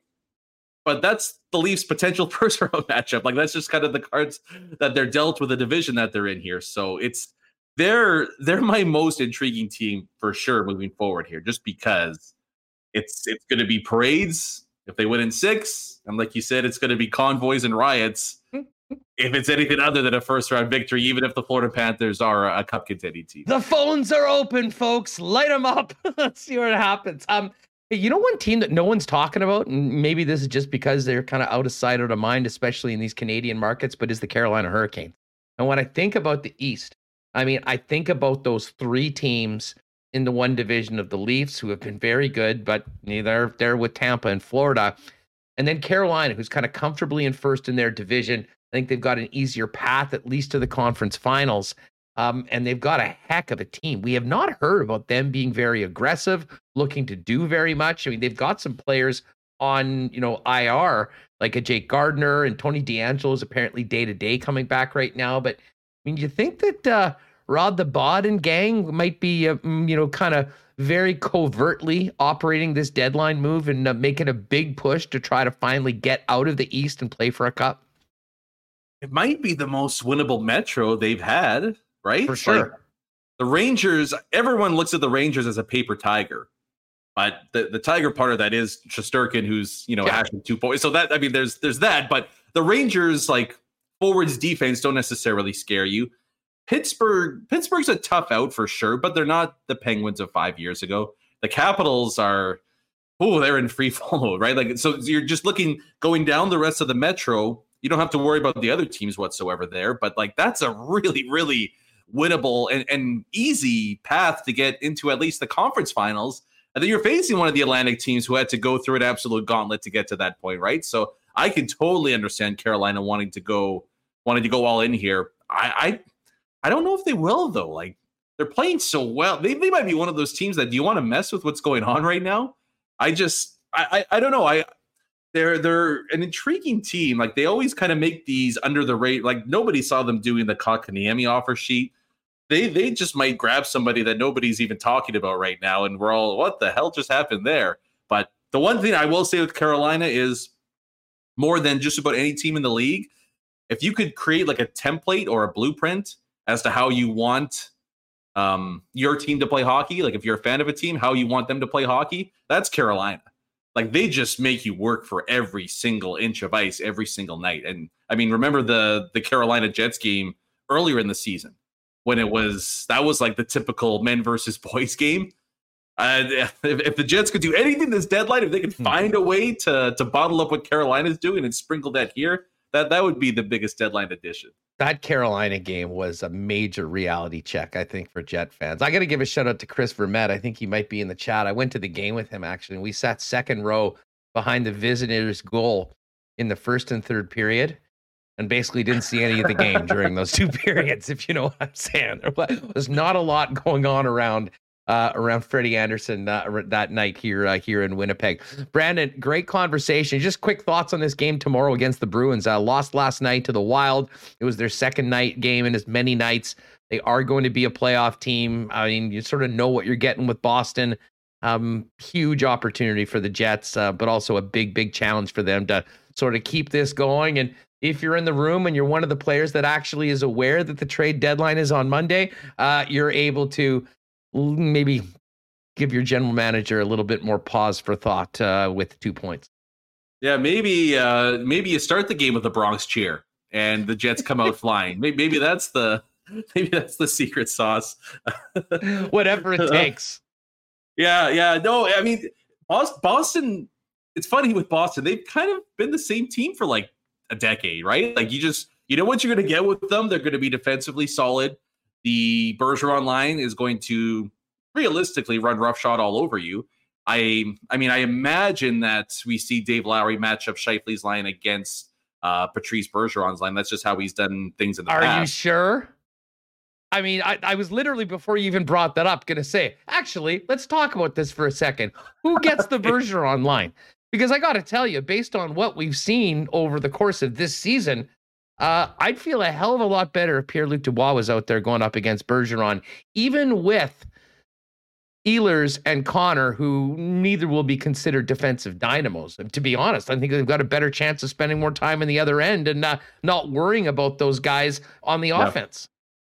Yeah, that's again when we get into the what should they do and what will they do, right? Like I have no problem throwing Dubois out there against those guys, but Dave Lowry and Paul Maurice, what have they done? I'd rather have Kopp and Lowry out against those guys, to be honest.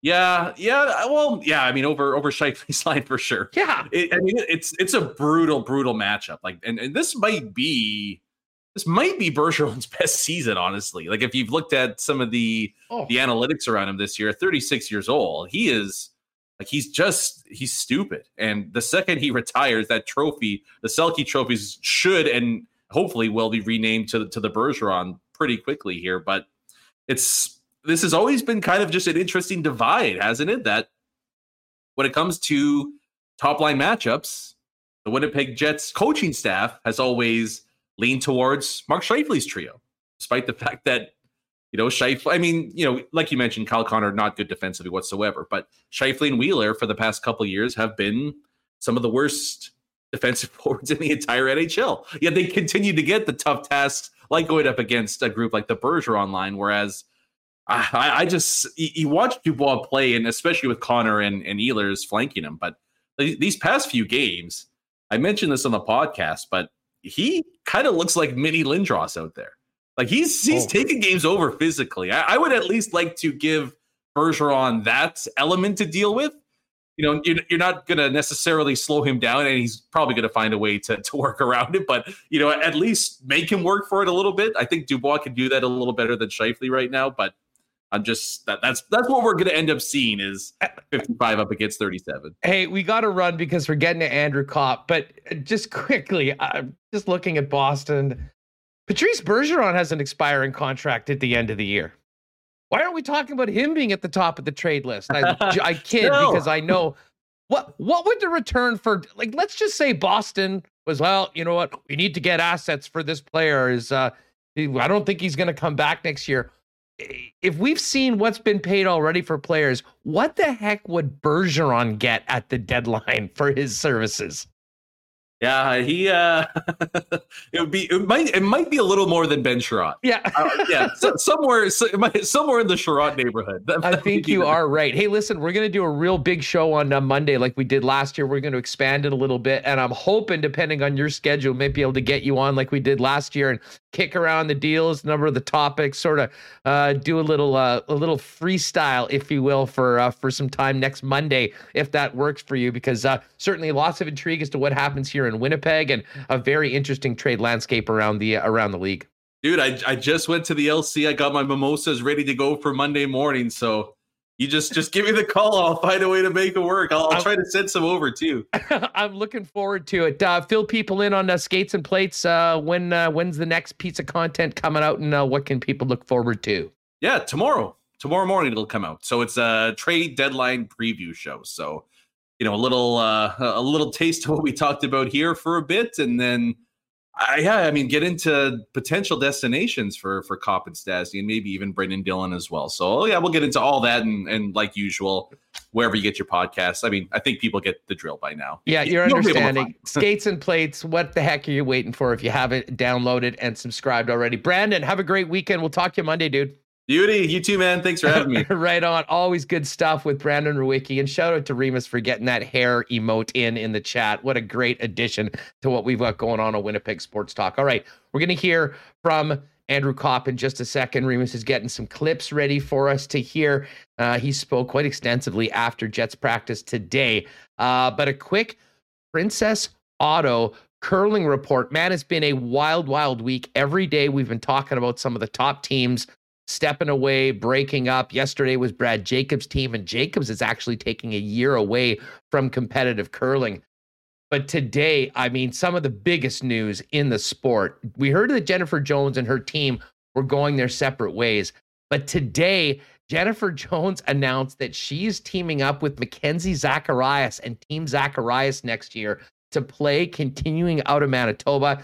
Zacharias, just the junior champs a couple years ago, won Manitoba, incredibly talented young women, and now they're getting to team up with the greatest to ever do it. This is really neat. They'll be playing as a fivesome. Probably there'll be some opportunities for Mackenzie to still skip, and these young women will get to pick the brain and be teammates with the legendary Jennifer Jones. And of course, Jennifer Jones, proud sponsor of Princess Auto, will be interested to see if that continues going forward. But congratulations to all of them, and big news in the world of curling today. Of course, Princess Auto is where you'll find the best deals on the most unique assortment of tools and equipment around. Everything you need to complete the projects on your list or start something new is at Princess Auto. You can visit them at one of two locations here in Winnipeg, or shop online 24/7, 365. And a quick note, March 20th, this is for you folks out west in the Brandon area. The Princess Auto Grey Cup Tour continues right now. And in March 20th, they're going to be stopping by the Brandon location with Buzz Boomer and Brandon Alexander, and Grey Cup merchandise will be sold. So spread the word for those of you out on the western part of the province, in and around Brandon. Princess Auto Grey Cup Tour coming to Brandon on the 20th of March with Brandon Alexander, Buzz and Boomer, and the Grey Cup. We do want to thank our friends at Little Brown Jug. It's St. Patrick's Day. You don't need to put any green food coloring in a 1919, but you can definitely have a few after work today and get into the St. Patrick's Day festivities. Of course, Little Brown Jug's 1919 is a legendary beer brewed here in Manitoba, the flagship of the Little Brown Jug brand, but you can pop by Little Brown Jug on William Avenue and try all 7 Little Brown Jug beers. You can pick it up at your local liquor store, beer store, or downtown at the brew house. And you can also order online at littlebrownjug.ca. They deliver citywide on Wednesdays and on Saturdays. And our friends at Boston Pizza are going to get ready for a big, big night tomorrow. Jets and Bruins. Boston Pizza City Place, great spot to stop by with the family or your pals in the lounge or in the restaurant before or after the game. And if you're not heading downtown, pop by your local BP, watch the big game on the big screen with big sound and enjoy those gourmet pizzas, Boston's wings, ice cold schooners, and more. You can also order online and check out their game day deals at bostonpizza.com. All right, fun combos with our guys, Dave McCarthy and Brandon Rewucki. Let's get Michael Remus back in here. Because, Remo, we do want to hear from Andrew Kopp today. Of course, first and foremost, the concern was about Andrew Kopp's health. It was great to see him back in a regular full-contact jersey today. Sounds like he'll be a player tomorrow. I guess the big question is this one of his final games as a Winnipeg Jet? Will there be a farewell Andrew Kopp tribute video? I never thought about that. I remember when Andrew Ladd got traded, and it was very emotional. He was the first captain of the Jets, and I think Chicago played here right after the trade too. So yeah, the Andrew Kopp era, he would get a big tribute video if he returned later this season. Kopp, as for sure. As an opponent, he's been a big part of this team for a while now, and I'm not sure. It was interesting hearing his comments earlier today, and also I have really been enjoying the Princess Auto curling report this week. It's incredible. It's free agent frenzy in the sport of curling. Yeah. Jennifer Jones going with the Young Bucks, to use a wrestling term. Yes, exactly. Yeah. It's pretty awesome to see all the free agency. We got NFL, MLB off seasons are wild, and then the curling too. But as far as the Jets go, yeah, I think I was happy to see Andrew Kopp didn't have a concussion and was practicing today. Well, now you have these clips. Why don't you intro them? Because I'm not exactly sure which ones are coming up, but you've got them ready. Okay. I mean, let's hear from Andrew Kopp, who spoke today after practice, and I'm sure there was a lot of questions about the upcoming deadline, and of course, getting back into the lineup for a huge game for his current team, the Winnipeg Jets. By the way, T. Konopali yesterday, I meant to mention this yesterday in chat, had a great line that assuming Kopp was going to be in, the Bruins would be treating him on the ice as if he was in a yellow no-contact jersey because they're looking to acquire him. That was a good one, T. Konopali. Well, actually, one thing, too, about the Bruins. So Patrice Bergeron missed Wednesday's game in Minnesota with an arm infection, and Coach Cassidy said, he could miss the next game. So we'll wait. I think that's something to watch for tomorrow. That would be a bonus. And I actually remember a game a couple years ago when the Bruins came in, and everyone in Winnipeg was all nervous about facing the Bruins and how talented they were, and Brandon Tanev scored a hat trick. So against the Bergeron line, and I think at that point they'd given up like one goal at 5-on-5 all season long. The Brandon Tanev hat trick game is a top 10 game in Jets 2.0 history, if you ask me. It's got to be up there for regular season games, home games at least. I think so. Oh, Chris Vermette says Jones is like Chris Jericho trying to form the inner circle. I'm so here for these curling wrestling references. Yeah. I guess there are some Jets notes as well. Yeah. Cash Belly says Jets are in on Kubalik. Also, Michael Russo was reporting the Jets are interested in the rights to Jack McBain, and I always kind of thought the Jets could get a college free agent or something, trying to say, hey, we can give you some playing time if you come here. It seems like they have had success, talking college free agents. Brandon Tanev was one of them, and it worked out pretty well for him. Well, just on the McBain thing, of course, his father is former Winnipeg Jet 1.0, Andrew McBain, who had some great years here in the Peg. So, I mean, I guess there's some sort of a connection. I'm really not too sure how well he might know Zinger, might have some connections with the organization. But the Wild haven't been able to sign this guy. So I guess they're looking at just trading his rights. To avoid losing him for nothing. You would think that, if you're making that sort of a deal for a guy that could be a UFA later on this summer, you better be sure that you can sign him if you're trading some sort of an asset, especially with a division rival to get him. I had heard that though, and that will be interesting. I guess if those rights do get dealt, I think it'll tell you that the Jets do have some intel that he could be a player for them going forward into next year. But let's hear from Andrew Kopp and what he had to say earlier today post Jets practice. Yeah, so this is about the hit from Oscar Sundqvist and the finding out he didn't have a concussion. So here we go, Andrew Kopp. What have the last couple days been like for you? Well, I guess like right after the hit, I was definitely pretty shaken. I think you kind of saw when I was on the ground, I was kind of starting to think the worst, and then you kind of see me get up and kind of thought to myself, I actually feel okay. So obviously was frustrated and went into the tunnel, and the iPads actually weren't working for the concussion test. So we didn't do that at that time, and based on the history, I wasn't going to return to the game.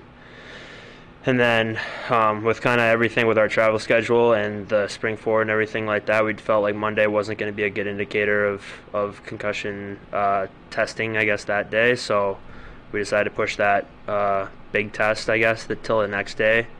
And then I passed that. So I was really happy that there hasn't been really any symptoms, hasn't been any concerns, I guess. We were just being very cautious, and obviously with this amount of time in between the two hits, wanted to be very careful of that and not put myself in a situation to get hit again. So last few days have been pretty good. I would say I was pretty shaken just like taking the hit though. So I think that was in my mind for a few days, and made me hesitant, I guess. But got a good workout in while they were playing the game on Tuesday, and then have felt pretty good on the ice the last couple of days. So we'll see where tomorrow takes us, but really happy that there's no concussion. And I guess the thing I'm trying to take out of it is that I can take a hit like that, and my head is not as fragile as maybe I feared when I first got hit, and I feel good after it. So I think that's promising, and honestly gives me a little bit of confidence for when I come back.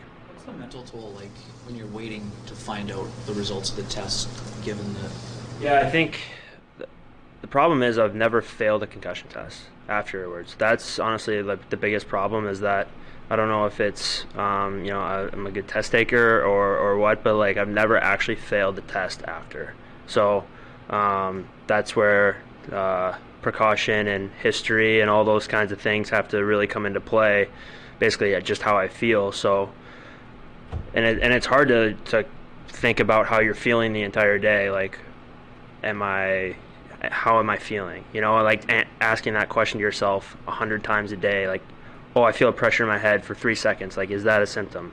Oh no, it just went away. Like, am I okay? So kind of a lot of that type of thinking, but it's gotten a lot better in the last few days, just from what I talked about, the confidence of taking a hit like that and not being concussed.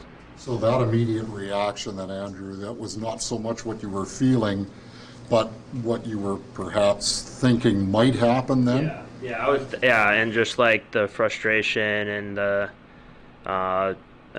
scared, honestly, of what could happen if it was really bad. So just taking another hit like that, obviously don't want to do that. But like I said, trying to draw confidence from the fact that I'm not concussed and that I can take a hit like that, and my head's no more fragile than anyone else's. All right, so there's Andrew Kopp talking about the hit, recovering from it. I mean, listen, he is one of the most thoughtful players on the Jets, and certainly one of the best interviews on the Jets. And it was a pretty interesting opening up from Andrew Kopp on the fears when he first got hit, because that was an absolutely heavy crushing by Oscar Sundqvist, sort of a bad spot for Andrew Kopp to take it. And the fears that he had, and interesting to see. By the way, Stastny and Kopp looking very nice in those hoodies. I think we'll see pretty much all players on the Winnipeg Jets wearing those. We saw Logan Stanley and Adam Lowry after the game, and I don't know, if I was issued one of those, I'd have no issue wearing it. Anyways, I digress. Let's hear from Andrew Kopp again. He also spoke about what everyone's really talking about, and that is the Monday trade deadline and the fact that he has an expiring contract and is headed for unrestricted free agents. It's just like anxious a little bit, like just kind of to see what happens. And then there's obviously you want to win, so like there's a lot of that goes on, and maybe it's even more pressure to win because you've been here for so long. You want to kind of have a chance with this group, but at the same time, when you feel like you're out of it, you also want to have a chance to go and win. So kind of that highs and lows, and just trying to stay as even keel as possible. But it's really hard when there's you don't know where, and one phone call feels like it could be, okay, you're changing countries, all that kind of stuff. So just trying to enjoy the present, like Paul said, and I've been here for a long time and have a lot of close friends on this team, so just trying to spend a lot of time with them over the next 4 days, and if I get a couple more months or whatever after that, then great, and if not, then try and enjoy my time here while I can. When you get that phone call, like when you get a phone call now or phone buzzes with a text or anything like that, do you get a little bit of that?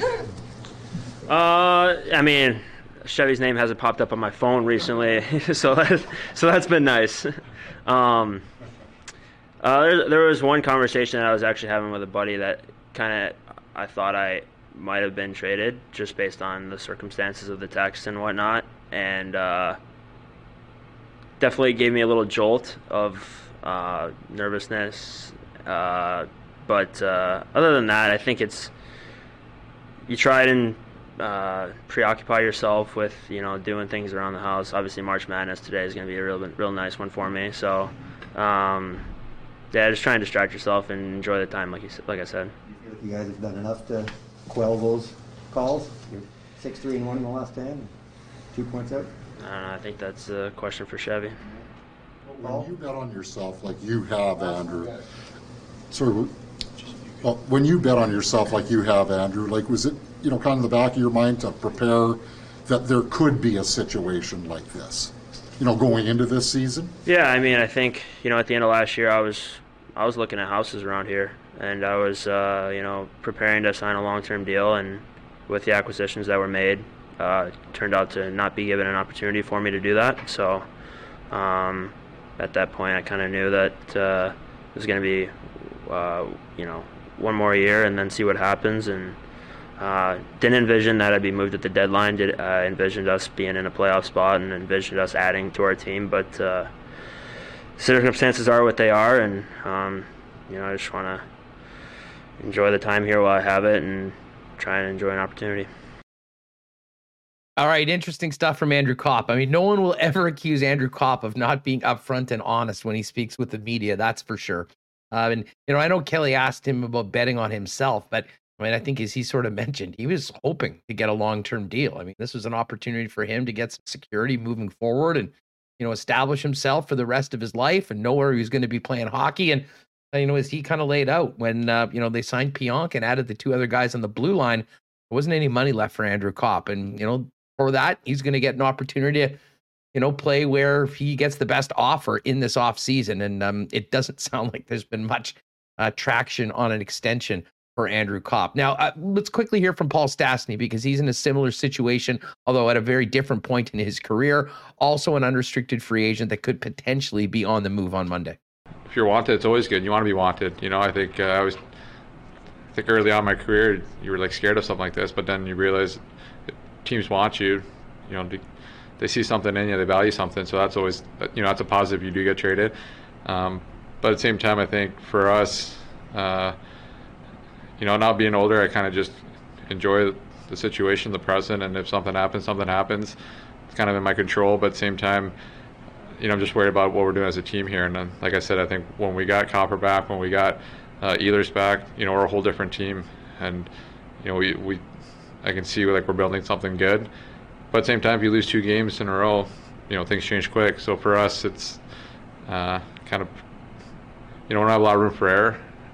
But that, it doesn't matter. At the same time, we should just focus on playing Boston next. And trying to use our home ice advantage and then trying to get those 2 points. And when the situation arrives in 4 days, whatever happens, I guess, it's a lot of outside noise.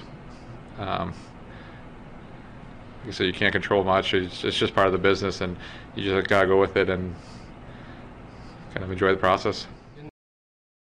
All right, so there's a little bit of some honest comments from Paul Stastny and Andrew Kopp, who are front and center when it comes to trade speculation for Monday's deadline as it pertains to the Winnipeg Jets. Want to get to one other clip just before we're done, and this has nothing to do with the trade deadline. But Andrew Kopp was asked about, the improvement of the penalty kill, what has changed, and the aggressive nature of the PK, and certainly all the chances that the Jets have been producing while shorthanded. Yeah, I mean, I think, I don't know, I think since we changed our PK going into Seattle, instead of just sitting on our heels and getting our lawn chairs out and sitting there and waiting for them to tee off on us, got a little aggressive and started creating a lot of opportunities, and PK has been really good since then. So, yeah, I mean, I think he's just cashing in on his opportunities, and we're being aggressive, and we're, making plays when the opportunity's there. Especially teams get a little over aggressive and get 4 guys below the dot, so we can get some 2-on-1s. So, he's getting a lot of chances, and he's burying. He's been on a little bit of a streak on burying them right now. Lawn chairs is a great line. Is it fair to also say that you enjoy the upward aggression? I think that's a good way to go. Yeah. Also, Okay, listen, I think we got to sign this guy long term after a comment like that. Getting the lawn chairs out and waiting for things to happen. I mean, listen, that's a top 10 comment. We were talking about the Brandon Tanev game as a top 10 game at home since the Jets 1.0.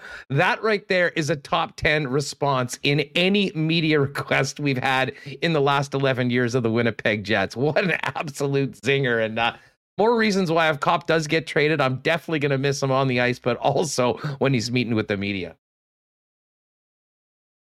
This was an amazing availability. Andrew Kopp, saying a lot of details about going through the head and his emotions surrounding the concussion.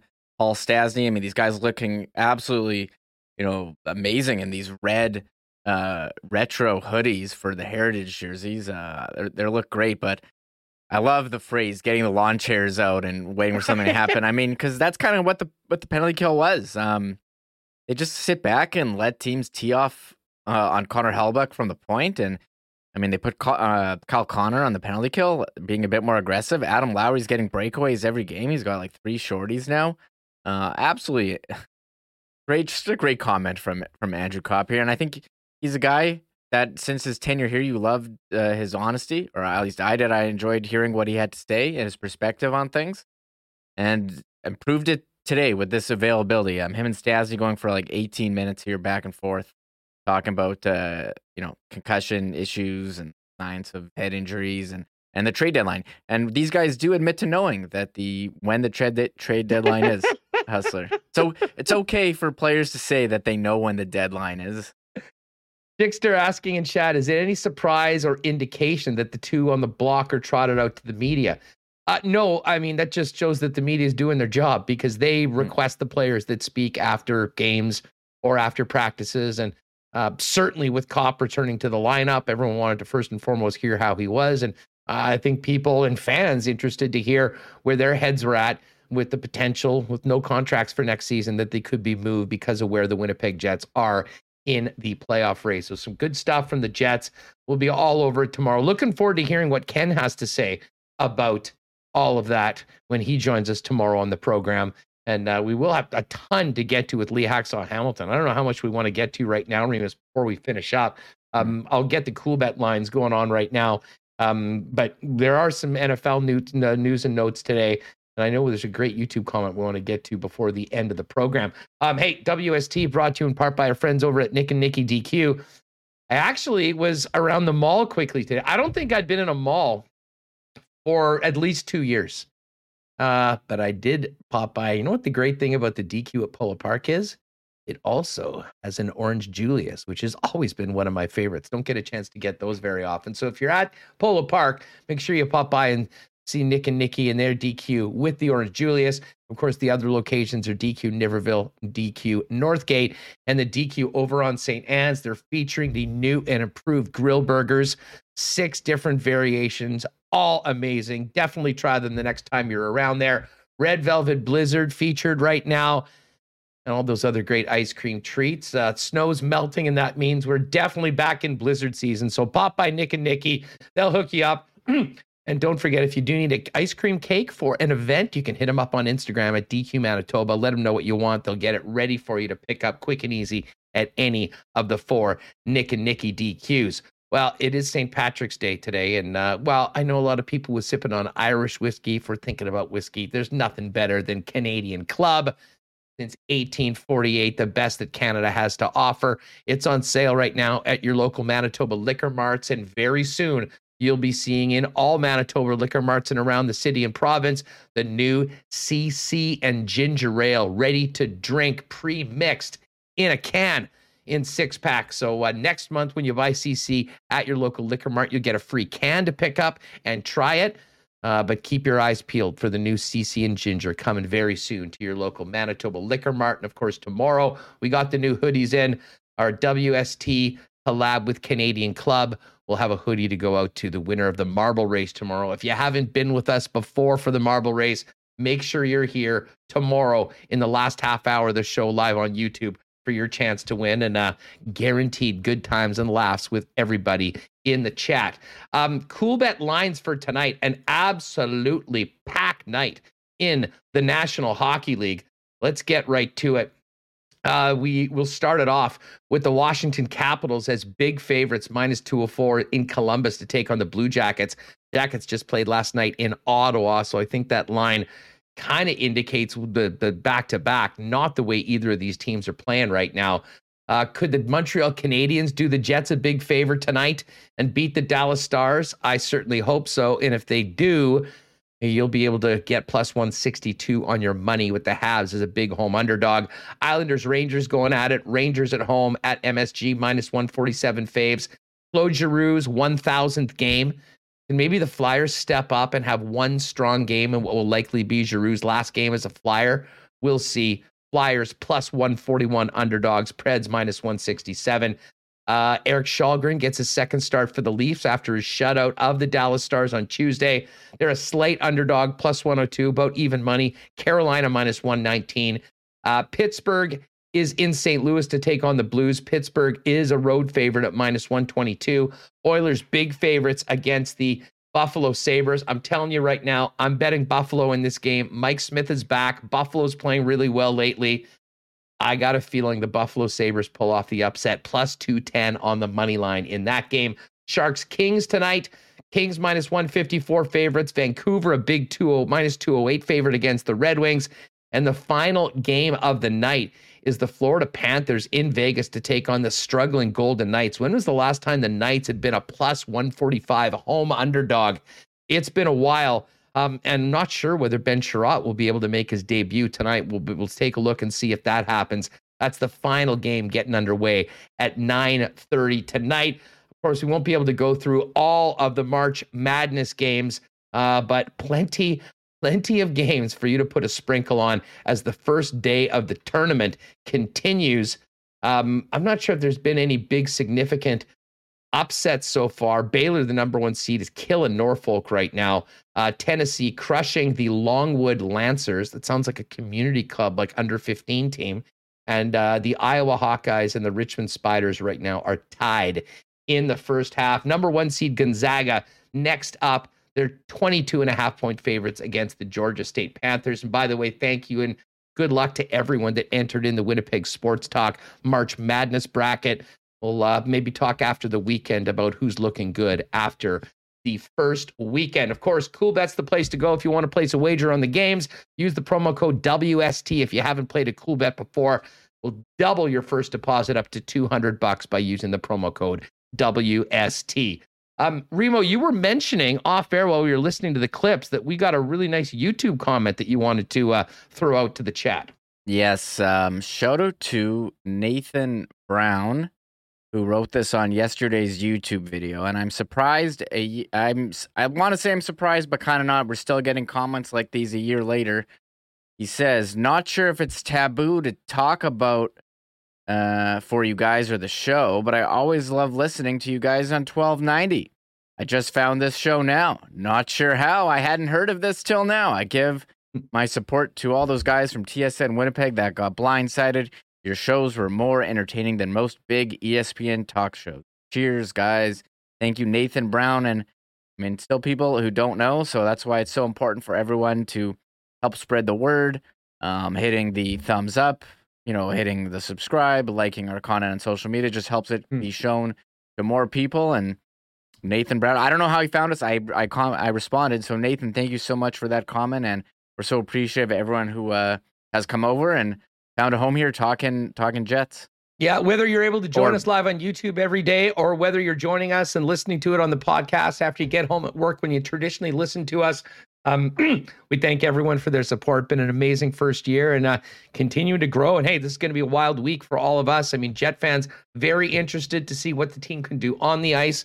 And I think very interested to see what the Winnipeg Jets, the general manager, will do off the ice heading into Monday's NHL trade deadline. A big show tomorrow, as we mentioned.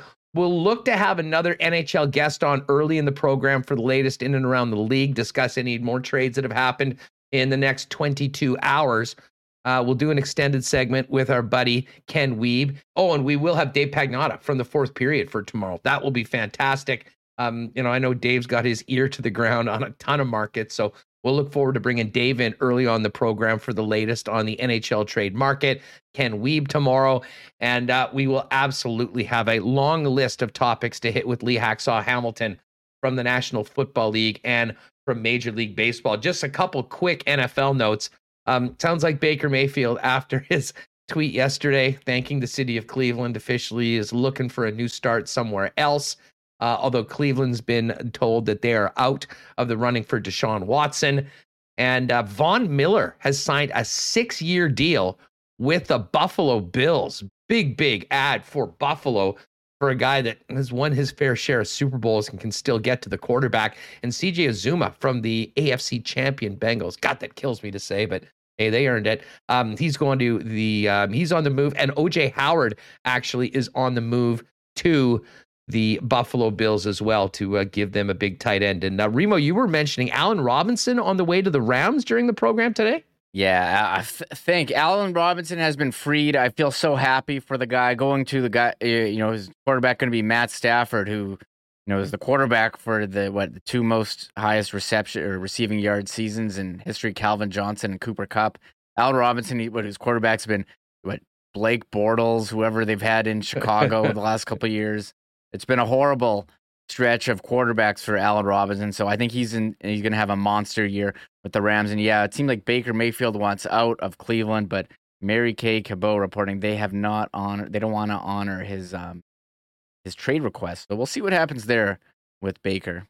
No, not done yet. Hey, by the way, exclamation mark Marbles was just asking. We did just get the hoodies in.